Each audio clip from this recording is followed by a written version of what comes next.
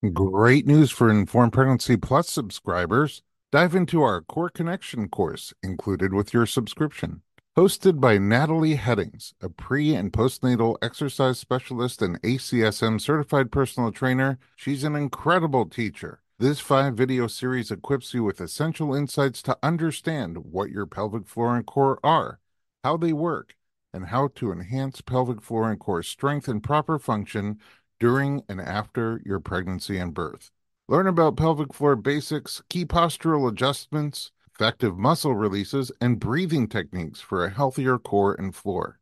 Don't wait. Visit informedpregnancy.tv and get started with the invaluable Core Connection today.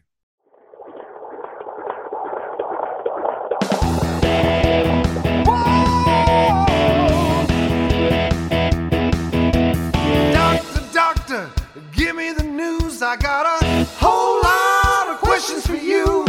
This kid's gonna test my will. I got a lot to learn and my baby's due.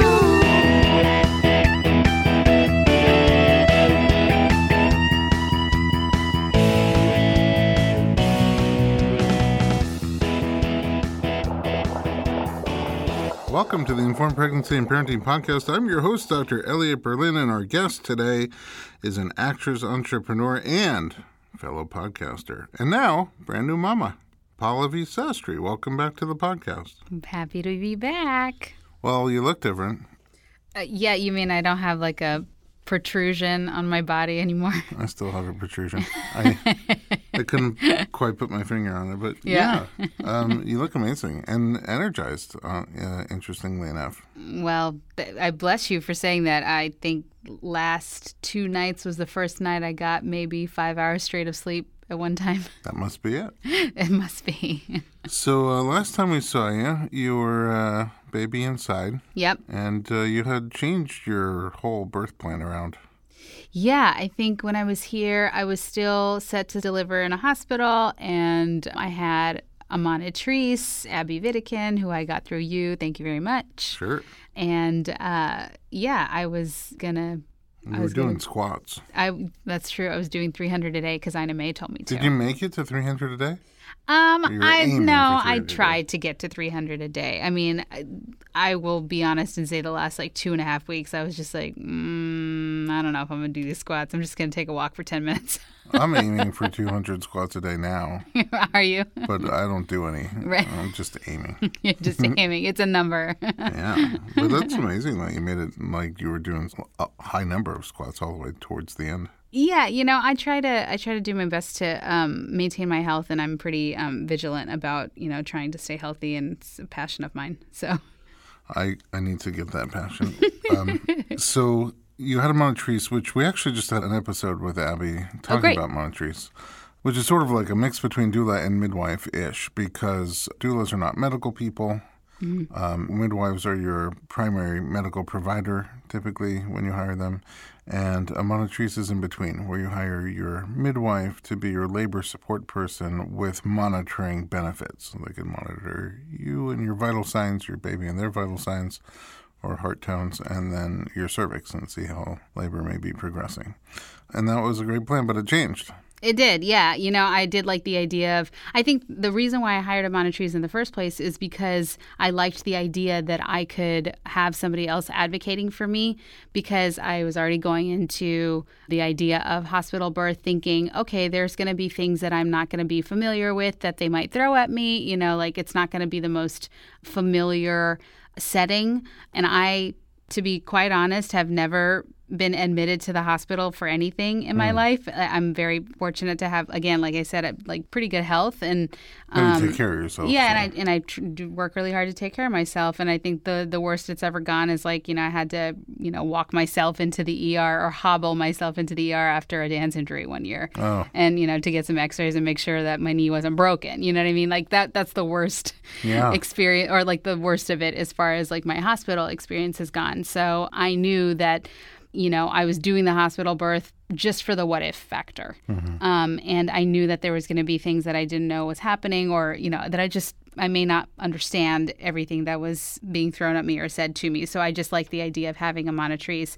And so when I was thinking about it and my husband and I were discussing it, we were like, listen, like, my pregnancy has been fairly uneventful and there's nothing wrong with me. And I'm just sort of bored through my pregnancy, which I know is not everybody's experience. But again, I'm really glad that that was mine. And why am I still going to a what if sort of scenario when it doesn't feel completely necessary? Why not put it all into our hands and take control of it and, go the home birth route, because we already have somebody who can provide that for us. Right, and that was Abby. Yeah, your monitrese actually is a midwife. So Exactly. her main gig is catching babies at home. Right, exactly.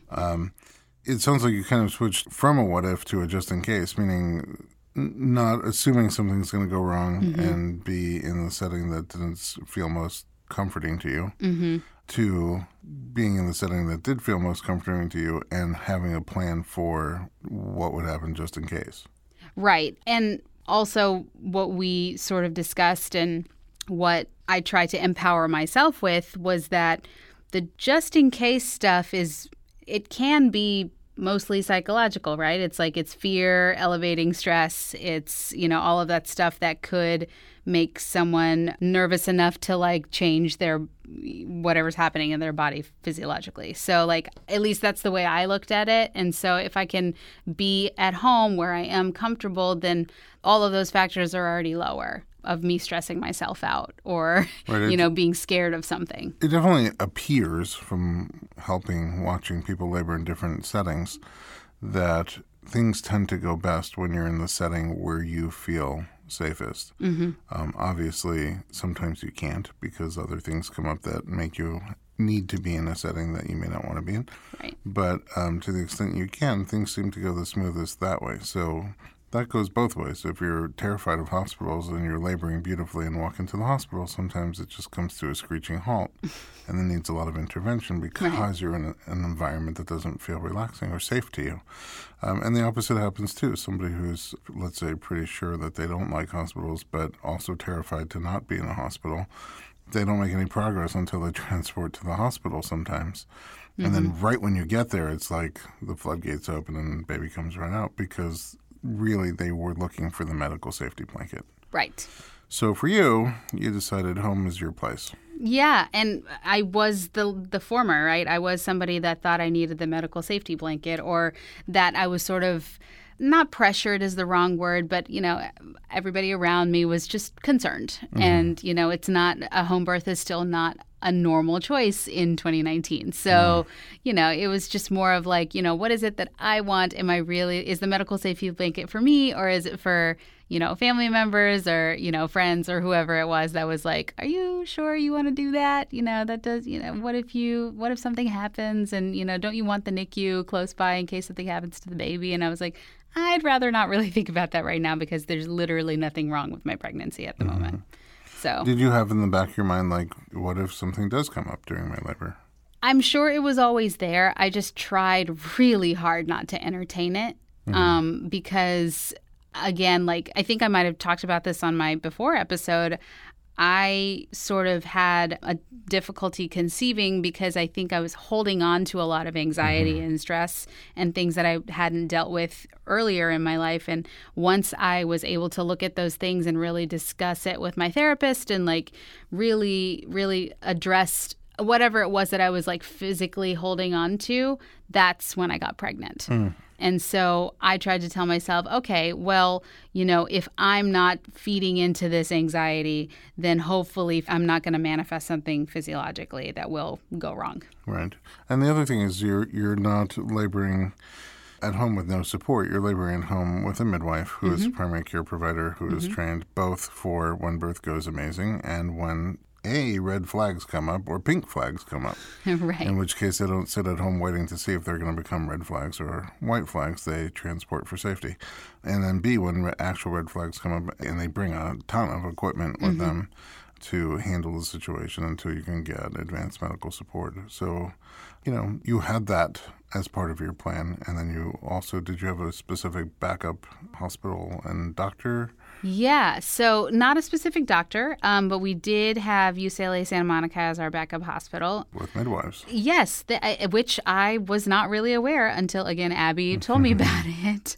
And so when we went to go tour there, I was pretty impressed with what they were sharing with us of what they have, and that they were also offering nitrous now as like as an option outside of epidurals and C-sections, and, they try to be a little more preventative there. Nitrous oxide also in case you need a root canal during your labor. Exactly. There you have it. Well, it's more fun, isn't it? Sure. You can have a good time. Why not laugh during labor? Exactly. So, and then they also have an advanced NICU. Your safety net is there. It's just not in your living room. Exactly. And, one of the reasons why I loved working with Abby is because she was... one of her quotables that I like to say is like, she never transports a train wreck to the hospital. It's never gotten to a red flag situation. She transports because somebody is wanting pain management, or somebody is, it never gets to a dire situation. Mm-hmm. She's not looking for that because she wants to make sure that midwifery stays around for a long time, and she practices in a way that's very political and safe. Well, she also wants you and your baby to be safe and healthy. And I think it's part of what makes home birth safe is that you have trained people not taking risks. You have people looking for these risk factors and then realizing this is no longer an ideal home birth and transporting while things are calm and healthy. And you get to because you are now, let's say, a little bit more higher risk, you get to an environment where they can handle what could happen if that risk continues to progress. Right. Well, guess what I want to do? Okay, tell me. I want to find out all the juicy details because I don't know them. I've just seen you a couple of times since you popped your kid out and deliberately haven't talked to you so I can find out here first, just with everybody else. So let's do this. Let's take a quick break. We'll come right back and find out how it all went down.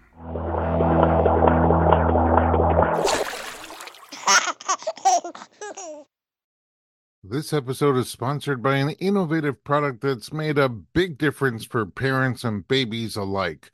Dr. Mom Butt Balm.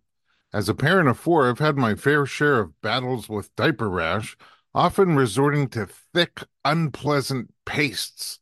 I only recently discovered Dr. Mom Butt Balm, and I was immediately impressed by its pleasant consistency and ease of application. This pediatric-approved skin protectant is free from dyes, preservatives, and zinc oxide, making it perfect for your baby's sensitive skin.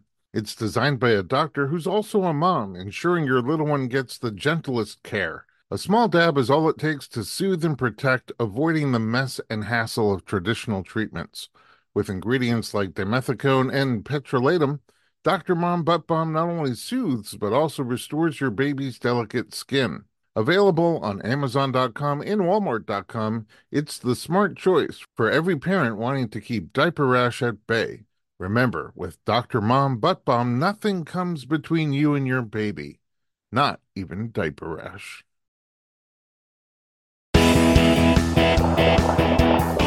Welcome back to the Informed Pregnancy Podcast. We're talking to Pallavi Sastry, and we're going to find out the juicy details of your labor and delivery journey. How did it all start? So let's see. I, like I'm sure every other woman, looked at the calendar a million times on her due date and was like, okay, this is it.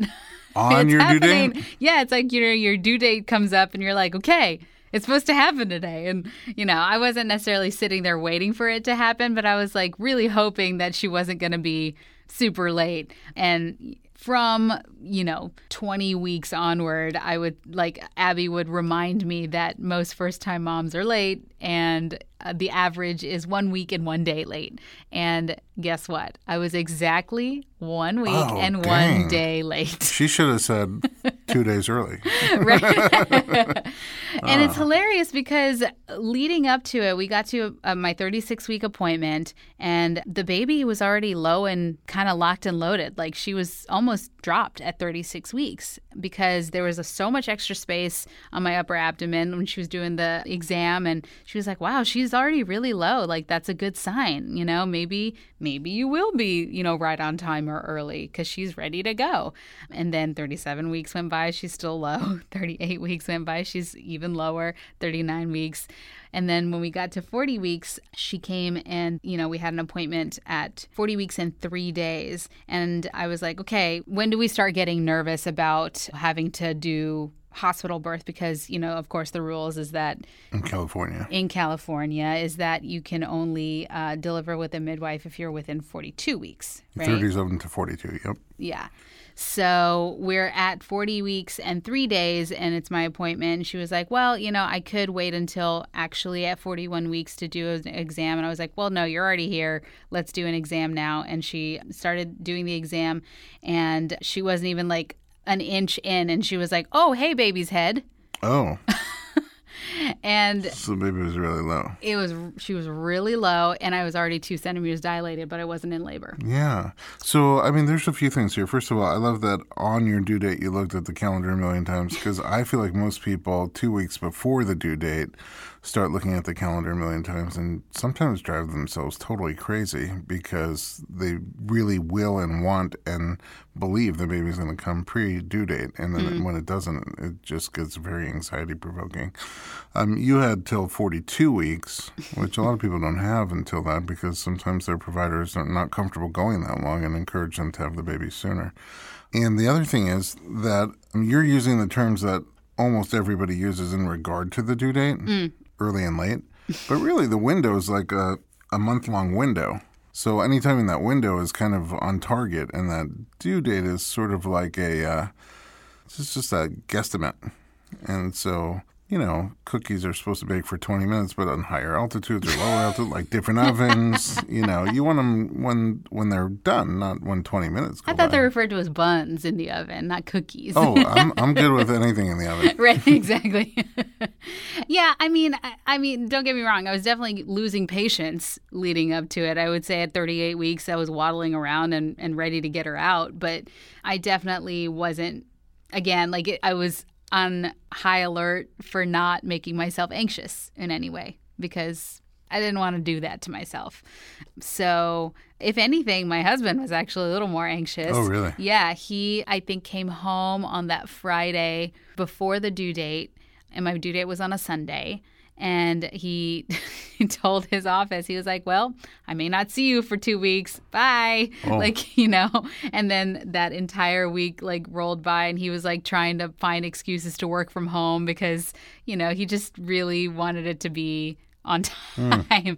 So, it's such an arbitrary number. It really is. So. It really is. I think within that week that was late, the week that we were late, the 41st week, that's when it really started to be okay, I can't do this anymore. This is really heavy. It's hard. I couldn't even get through a 10-minute walk without huffing and puffing. And like I said, I was already 2 centimeters dilated. I was like, why am I not in labor? I liked it because I got to hang out with you more. There you go. If your baby came 2 weeks before the due date, I would have been lonely. But here's the other thing. People always ask, hey, my baby's really low. Does that mean it's going to come early? No. I'm already starting to soften or dilate a little. So maybe my baby's going to come before the due date? No. You just don't know until you start having contractions. Right. Or your water breaks or something like that, You just don't know. Right. So how did yours go from there?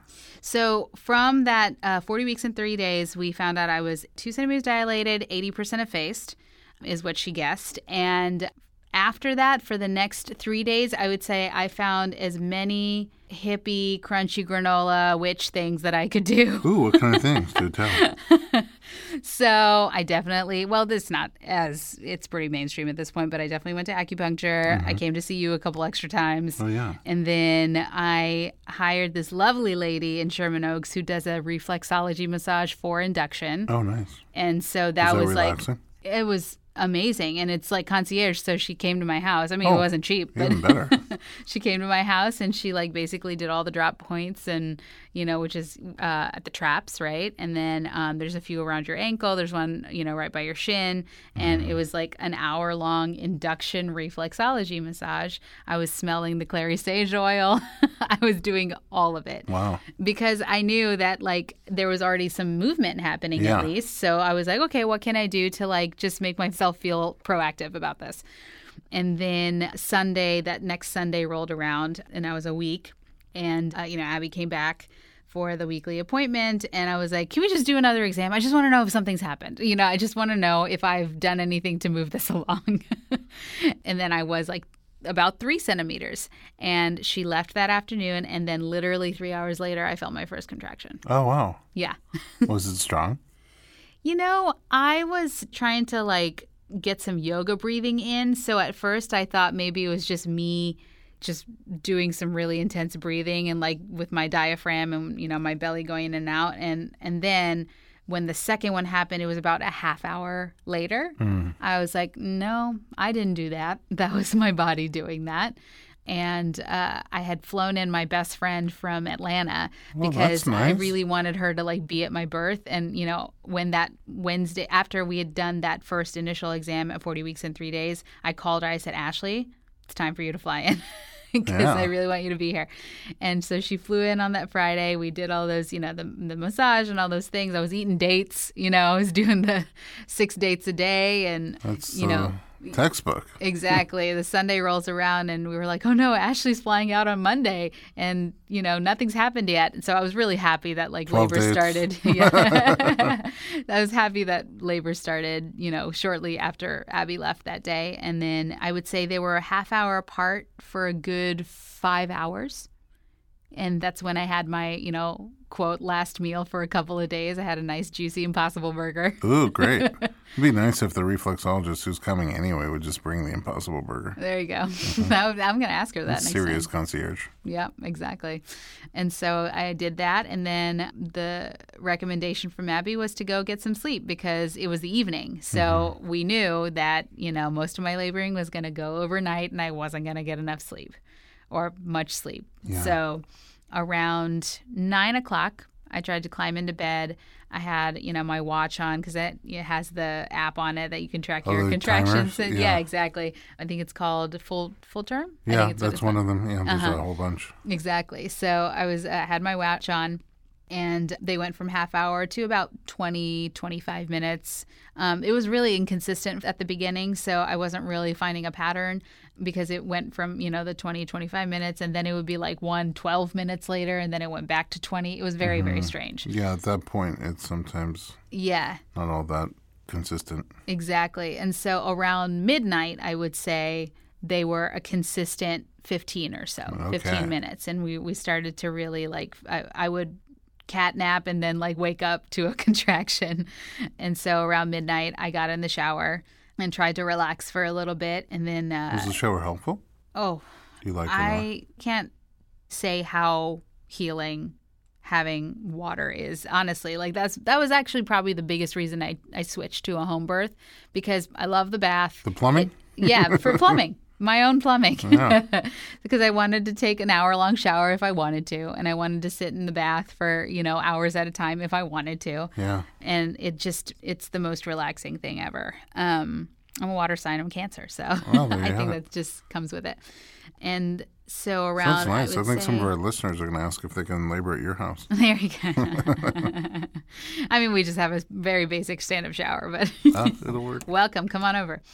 So around 2 o'clock in the morning, I would say they started becoming about 10 minutes apart. And then we texted my friend Ashley, who was sleeping, and she, walked from the guest house into the main house. And she was like, okay, all right, what do you need? I was like, nothing. I don't know. I was just kind of delirious because they were pretty consistent at that point. Had she been to a birth before? Mm-mm. Oh, first timer. It was the first time. But, you choose people that you feel like are going to make you feel a certain way and you want that vibe around. And, she and I have been friends for about 15 years. So she just knows what I like. And so if I wanted her to make me an electrolyte lemonade, then she would go make me an electrolyte lemonade.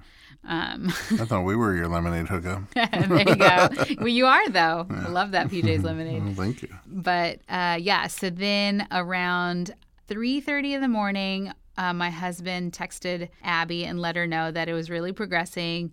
And then we called her at 4, a half hour later, because he started getting nervous that it was he was just hearing me. You know what I mean? I was like, your noises changed. I was making the noises in the shower. I was on my second or third shower at that point.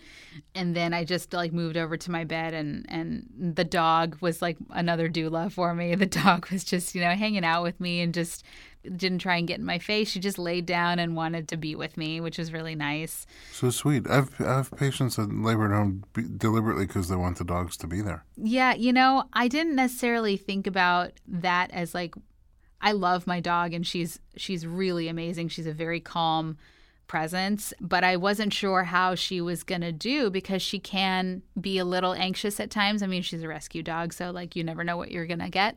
But she's very calm and loving, but she can get anxious. So I was like, I'm not sure what she's going to do. But she was absolutely amazing during the birth. And so she just laid with me, and my mom was there. My mom was like, just trying to like hover and do the best that she could so she wouldn't get nervous or scared or anything. And then my husband, called Abby at 4 a.m. and she was like, okay, how far apart are they? And he was like, 5 minutes. It's 5 minutes. And she said, okay, call me when they're 3. Oh, wow. She knows what she's doing, right? Yeah. And he was like, okay. And my mom was like, are you sure she's not supposed to be here right now? And yeah, you have your friend and your dog, so. Yeah, exactly. So I was okay. It was getting intense, and until you do it, you don't know what it's going to feel like, and it was a pain and a intensity that I've never felt before. But I felt taken care of, and I was at home, so I just kind of bared down and dealt with it. And then around 5-ish, we got to 3 minutes apart. Ooh. 3 to 4 minutes apart. You know what that is? An exciting cliffhanger. Exactly. We should take a little break. Let's do it. Don't go anywhere. We'll be right back.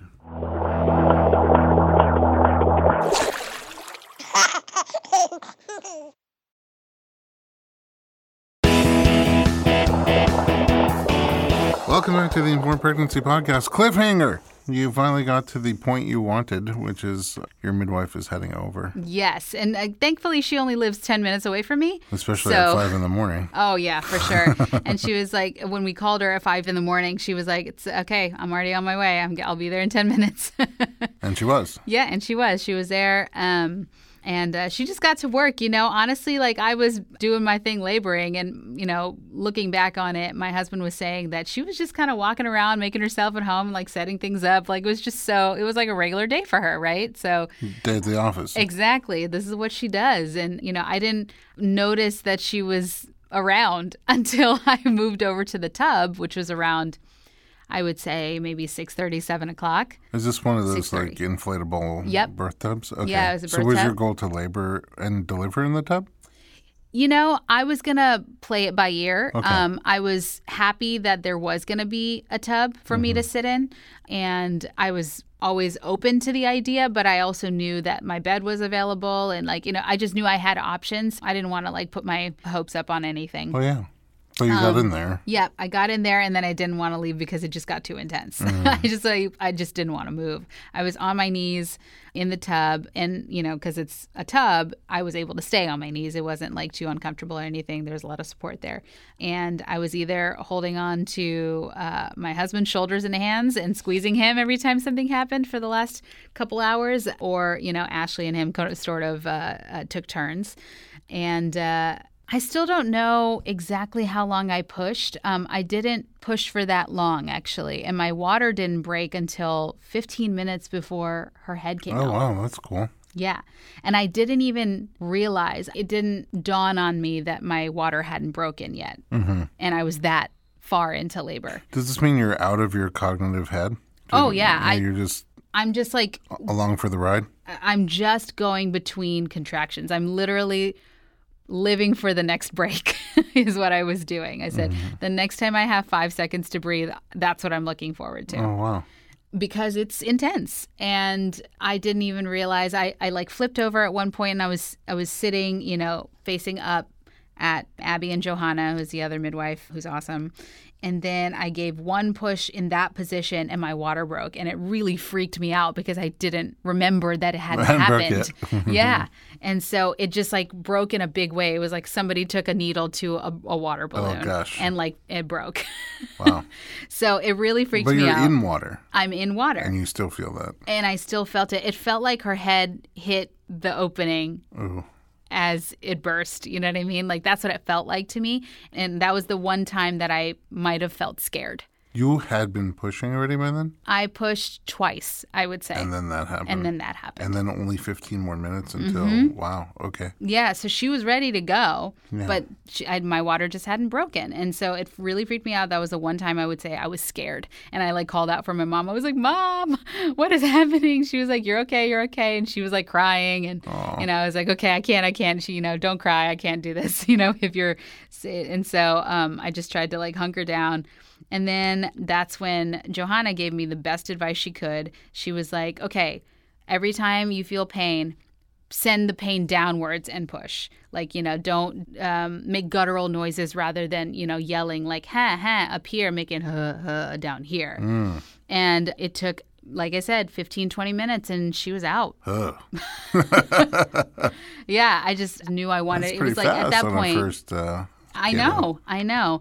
And so the most interesting part was that my early labor was 12 hours long, but my intense labor, active labor, up until delivery was only 4 hours long. Okay.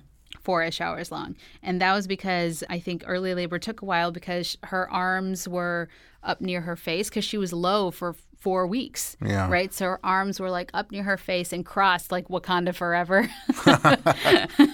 And so she came out that way. And Abby said that she could have sworn, seeing how she came out, that she tore me up. She could have sworn that that's what was going to happen when she like did the after exam. And amazingly, nothing. No. I'm not kidding. I mean, yes. Yes, it was. Yes, but I mean, amazingly, it was like I had maybe a paper cut from one of her fingernails or something. Oy. And that was it. I didn't tear it all. Even that doesn't sound like amazingly pleasant, but sure. But at least it's not, a body part being torn open. Wow, good for you. Wow, that's so exciting. Yeah, but during it, I had, I was literally just waiting for the next 5-second break. I mean, do you remember consciously the moment she came out? I remember the head coming out for sure, but I was on my knees, right? And my back was facing the midwives. She was behind you. Yes. They were behind you. She also like was behind me. So I do remember lifting up a bit, and that's what they told me to do as her body was coming out. Lift up a bit so they could get her out. And then as soon as I flipped over, they put her on me, and that's when it got real. Because all of a sudden there's a small human on me. Yeah. And I think I said, I haven't watched the video yet, but like I think I said something like, oh my God, oh my God, oh my God. And then they said, talk to her, tell her to breathe and all of these things. And I just tried to like talk to her a little bit. I said, come on, Sheesh. Her name is Meenakshi. So we call her Shishi. Shishi. And so I was like, come on, Sheesh, and, breathe for mama. And my mom and my husband said that like all of a sudden I went back to being Pallavi again, but Pallavi in mom mode. And it was like immediate. And so just an instinct. Yeah, that's what it felt like for sure. And they had to help her breathe within the first 5 minutes of her life. Some rescue breathing? Yes, a little bit of resuscitation. It wasn't anything super serious, but what was amazing about that is I'm not sounding terrified right now because they didn't make me terrified. The midwives in the moment, they said, okay, we're just going to help her breathe a little bit and get some of the gunk out of her lungs. And I was like, okay. They were like, just keep talking to her, keep holding her close. And, within 60 to 90 seconds, I would say, she was breathing and crying. Mm-hmm. So they never built it up to a situation where I had to be terrified of anything, which is hats off to them. They're very that's good where at their they job. come in with all that equipment for suction and for the bag to give them breath. Right. They're prepared for that. Exactly. Wow. What a story. It was intense, man. It was good. It was movie worthy. You're happy then with your decision to switch to home birth? Absolutely. As far as the birthing process goes, I would not change a thing about it. But no, well, the but I think is, who really is ready for a newborn, right? Oh, what happens once the baby comes? Exactly. It's so how was that for you? Sounds like not as amazing as you might have thought.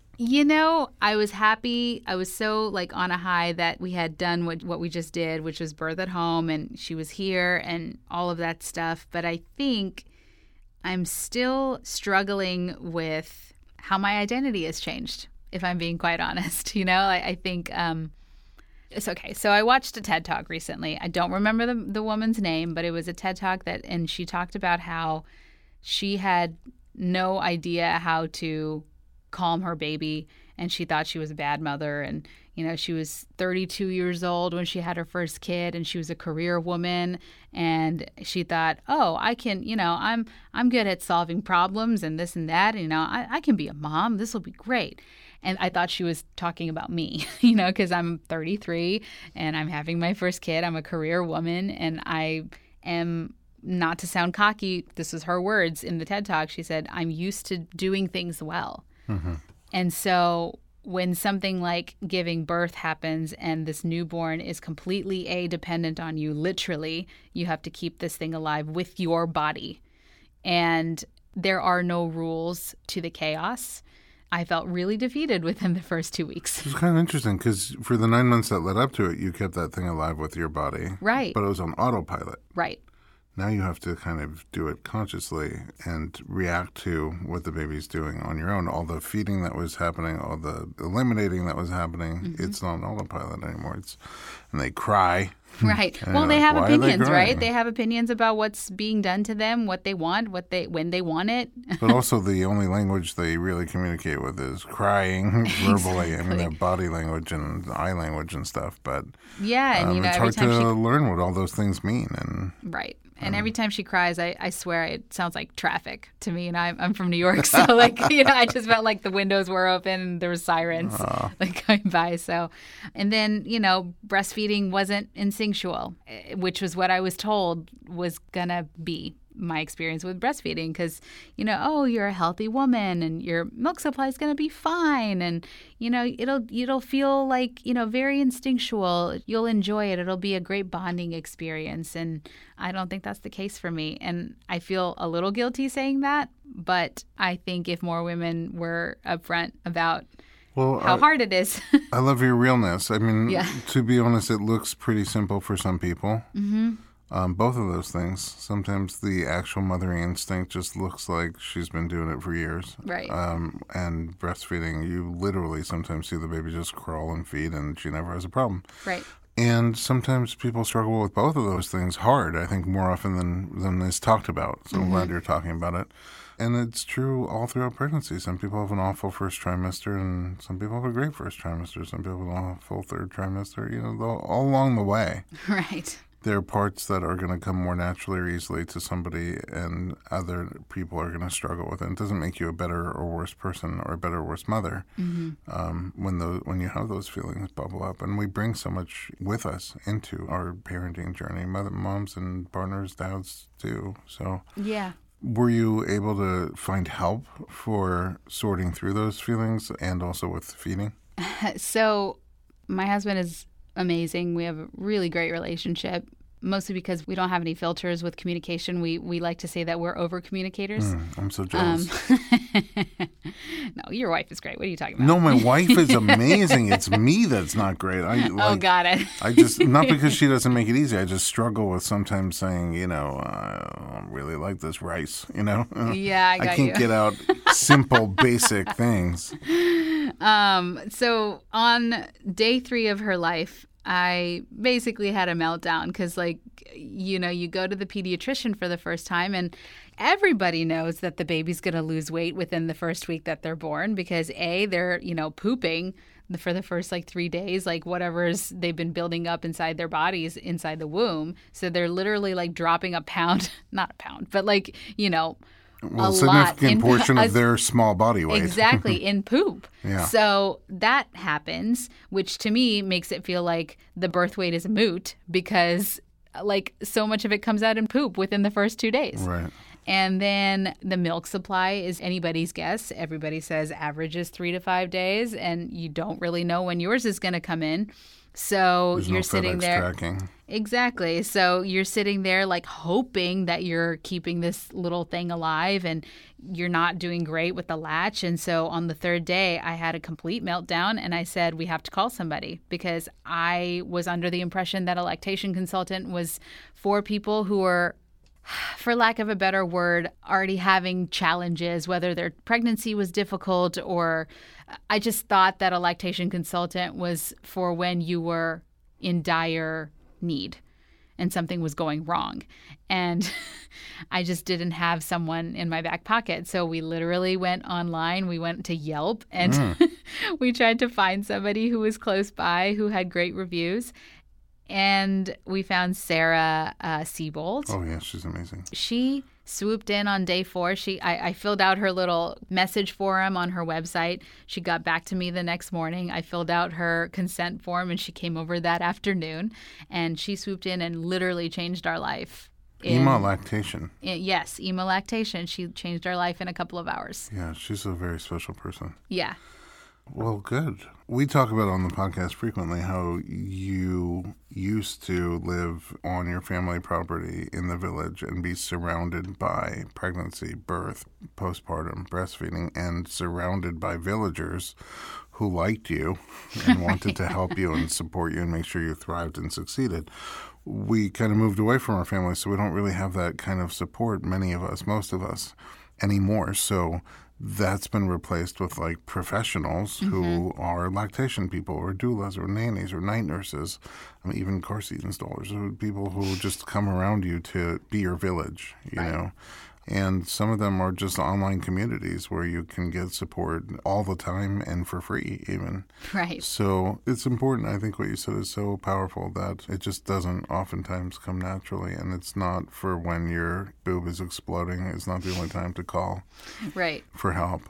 And the other thing is, you know, I'll throw a plug to my wife who has the Afterbirth Plan. That's her program where she helps prepare individuals and their partners for what's going to happen after the baby comes emotionally and hormonally and how the dynamics of the relationship change and what some of the struggles that people go through during that transition. It's sort of like trying to stand up on water skis. You're sitting in the water before the boat starts, you're fine. Right. Once you're up on skis, you're fine, but there's this very unstable in between where you're trying to get it, you know, just right. And planning for that ahead of time can be really helpful.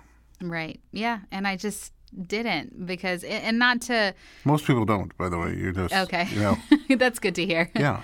I mean, not to blame any one person or anything. It's just, you know, I think also culturally, like we are not really taught to express distress with things like family and our children. And, you know, like this is all supposed to be things that are instinctual because, again, there are still, you know, many communities and cultures within India that are very much the village mindset. Like they do still sort of live that way in many parts of India. So like whatever my parents and my grandparents' experience is completely different from what I was going to go through. And I don't know why I didn't consider those differences. Now you know. I know. I know.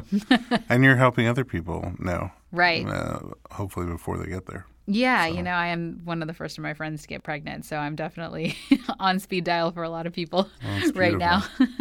Well, congratulations. Thank you. And thank you for coming twice, once to share all the buildup and once to share your beautiful birth story. Of course.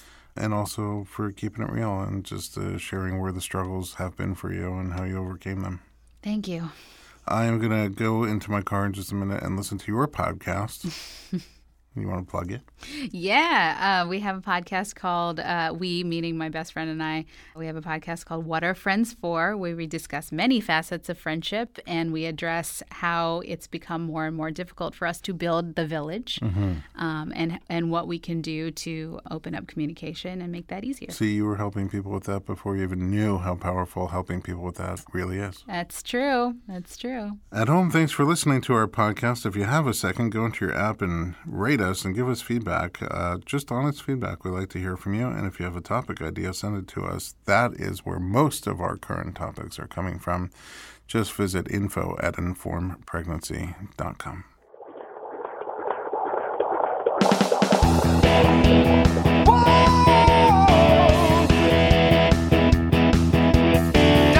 Doctor, give me the news. I got a whole lot of questions for you.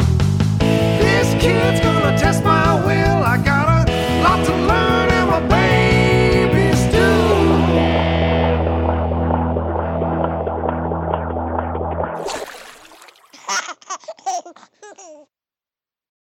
This episode is sponsored by an innovative product that's made a big difference for parents and babies alike.